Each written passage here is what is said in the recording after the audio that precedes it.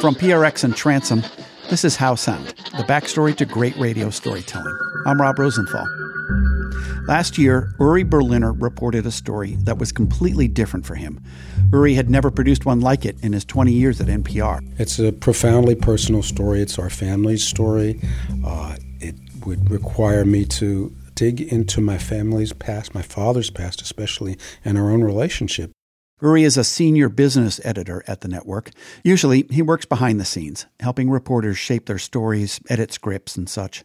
From time to time, Uri is on the air, too. Maybe you've heard him on Morning Edition or All Things Considered. Like this two-way with David Green about Amazon CEO Jeff Bezos, who was accusing the National Enquirer of extortion. Let's turn now to NPR's Uri Berliner. Hi, Uri. Hey, David. So remind me that the Enquirer had already published some personal text messages about Bezos, but it sounds like they had a lot more on him. That's right. They said they had a lot more, and these photos in particular were lewd, sexually suggestive pictures, selfies of Jeff Bezos and Lauren Sanchez. This is pretty typical for Uri. He reports a story and then is interviewed by a host. But in 2018, Uri responded to a call for stories from NPR's Story Lab. It's an in-house effort. The Story Lab gives reporters a chance to step away from the tried and true and experiment with new approaches to storytelling.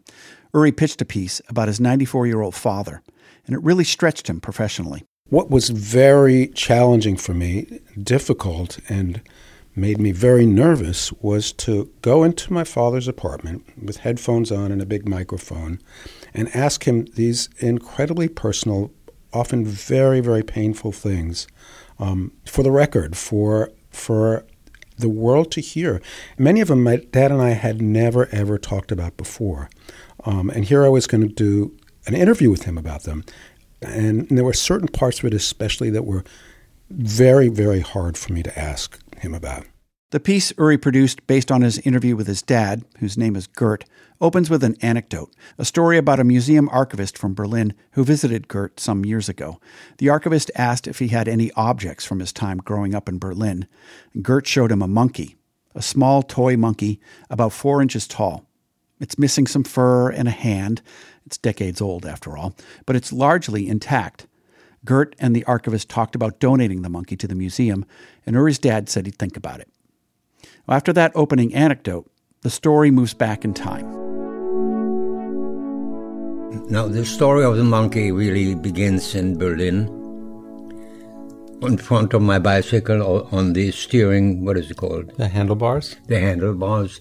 I put the little monkey there. It's the 1930s, and like other kids in Berlin, he rides his bike everywhere.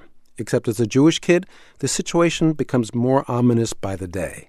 And then it explodes in a wave of violence against Jews in 1938 on Kristallnacht, the night of the broken glass. Nazi brown shirts and German civilians smashed and burned Jewish shops, schools, and homes. Thousands of innocent Jewish men were rounded up and arrested. You heard fire sirens. The synagogues were put on fire. Less than a year later, in 1939, my father packs the monkey away in a small suitcase. I liked him. He was like a good luck piece, I don't know.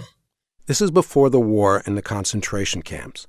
But it's clear that my father and his parents and Jews everywhere in Germany are in mortal danger. Escape routes vanish. One that does exist is for children. It's called the Kindertransport. Jewish and Quaker organizations lead a rescue effort, a kind of underground railroad, to try to save children from the Nazis. Thousands of children are rescued this way, often placed with foster families.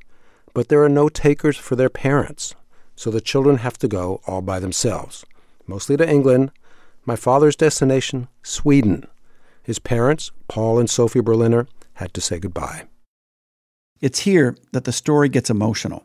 Indeed, what happens next is what made Uri nervous. I had to ask him, do you remember the last time you saw your mother and father? A tough question for sure, especially because they'd never talked about this devastating moment in Gert's life.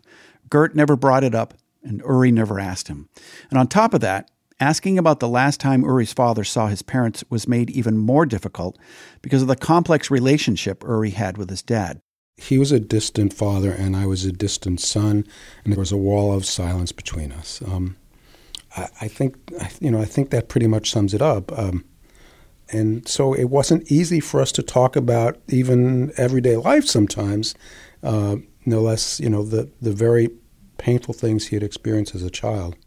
So Uri went into the interview wondering if his dad would be open and forthcoming, or would he be resentful and not want to talk very much? I knew that in a journalistic way, I wanted and needed him to talk about these things for the story.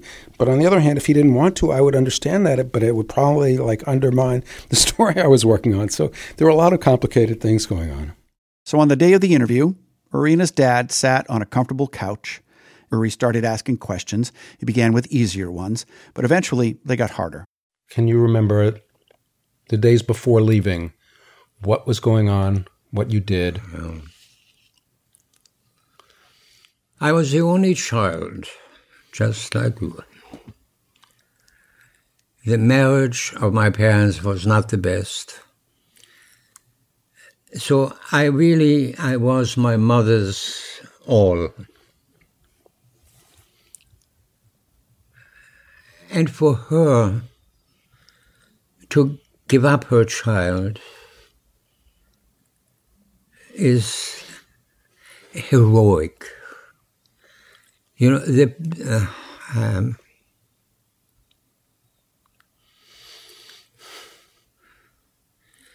The pain that she felt must have been so terrible.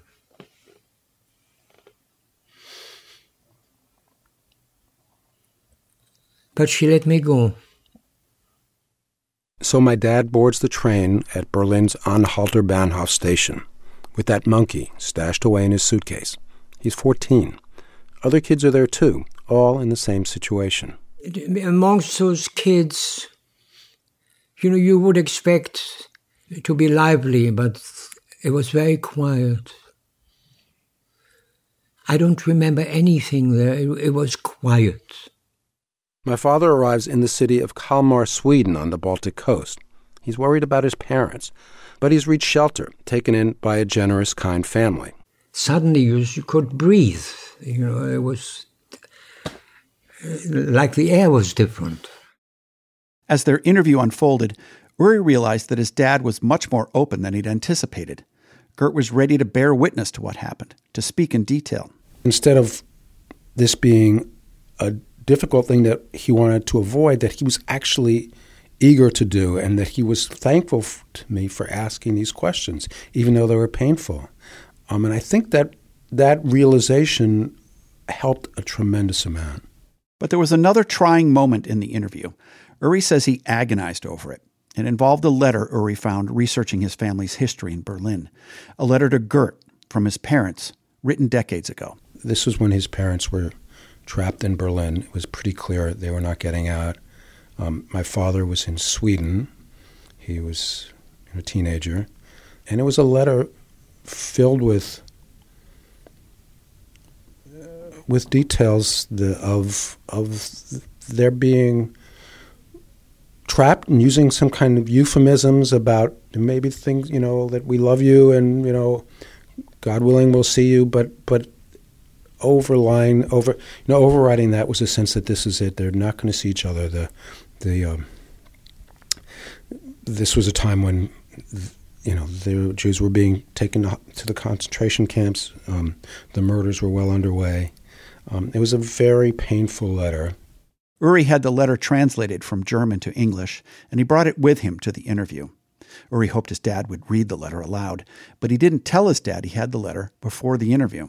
I think that was the hardest thing for me to do, was to ask him to read that letter, because he wasn't expecting it. I remember sitting there thinking, okay, when am I going to ask him about the letter? When am I going to ask him about the letter? Finally, I just sort of, gathered up a bit of courage, and I said, hey, I have this letter. It's from your mom and dad. It's been translated from German. Can you read it for me? And he did it. Now I have to report things of great concern, but you are already a reasonable young man and will be able to endure this. The letter is dated November 6, 1941. Jews are just beginning to be sent to the concentration camps, and there's a large section of the letter blacked out by Nazi censors. And then it continues. My young son, I can't write much. I'm in a terrible state. Papa's written everything important to you. As long as we are still here, we will continue to write to you. Chin up. With God's help, we will see each other again. Loving greetings and 1,000 kisses, your mother. I remember the letter. You do? Right, sure. But my father never saw his parents again. Sophie and Paul Berliner were sent to Auschwitz by train, transport number 38, on May 17, 1943. They were murdered there. Did it take courage on your part to ask those questions and to look at that documentation? I don't think courage is the right word. I mean, I think I would have, in some ways, I feel like here I am, a journalist. My job is to document events and history, and if I couldn't do this with my own family, at and this is really my last chance to do this, I think I would have been falling down on the job. Especially when we are at a time when there's there are a growing number of people, especially in Europe, but also in the United States, who don't believe the Holocaust happened. Do you think we get in our heads, reporters, and think, oh no, this is not going to go well, or I shouldn't ask this because it's going to be upsetting? And then when we do, and it turns out okay, we look back and think, maybe I was overthinking. Yeah, I think that happens. I think often, happens that people who've experienced terrible things, and it's very hard to ask them about it.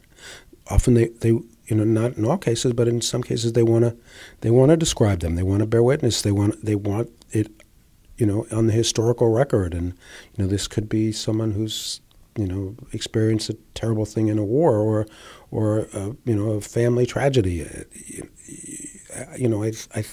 I think it can, obviously it's difficult, and sometimes it can be intrusive when you sort of knock on the door of someone who's experienced a tragedy, but you never know. Sometimes people want to talk about these things, and you just have to be sensitive when they don't. But I think it's important to give people the chance to if they do. Mm. For someone who's thinking of doing a personal story like this, what advice would you have for them? If you're going to do it, don't hold back. Just you have to dig deep. The hardest questions you feel you have to ask them, no matter what. No matter how difficult it is for you, you always have to ask them. People can always say no, or I don't want to talk about that, or get out of my face, but you have to ask them.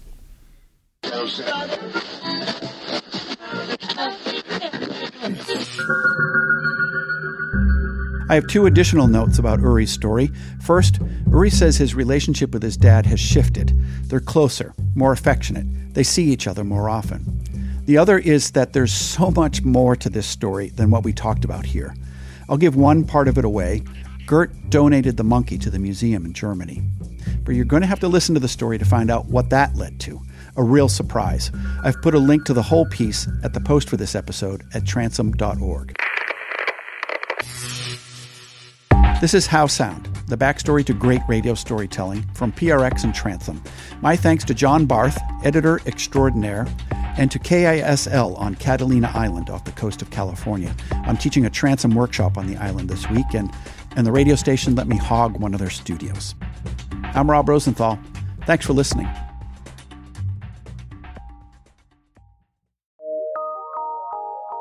From PRX and Transom.org.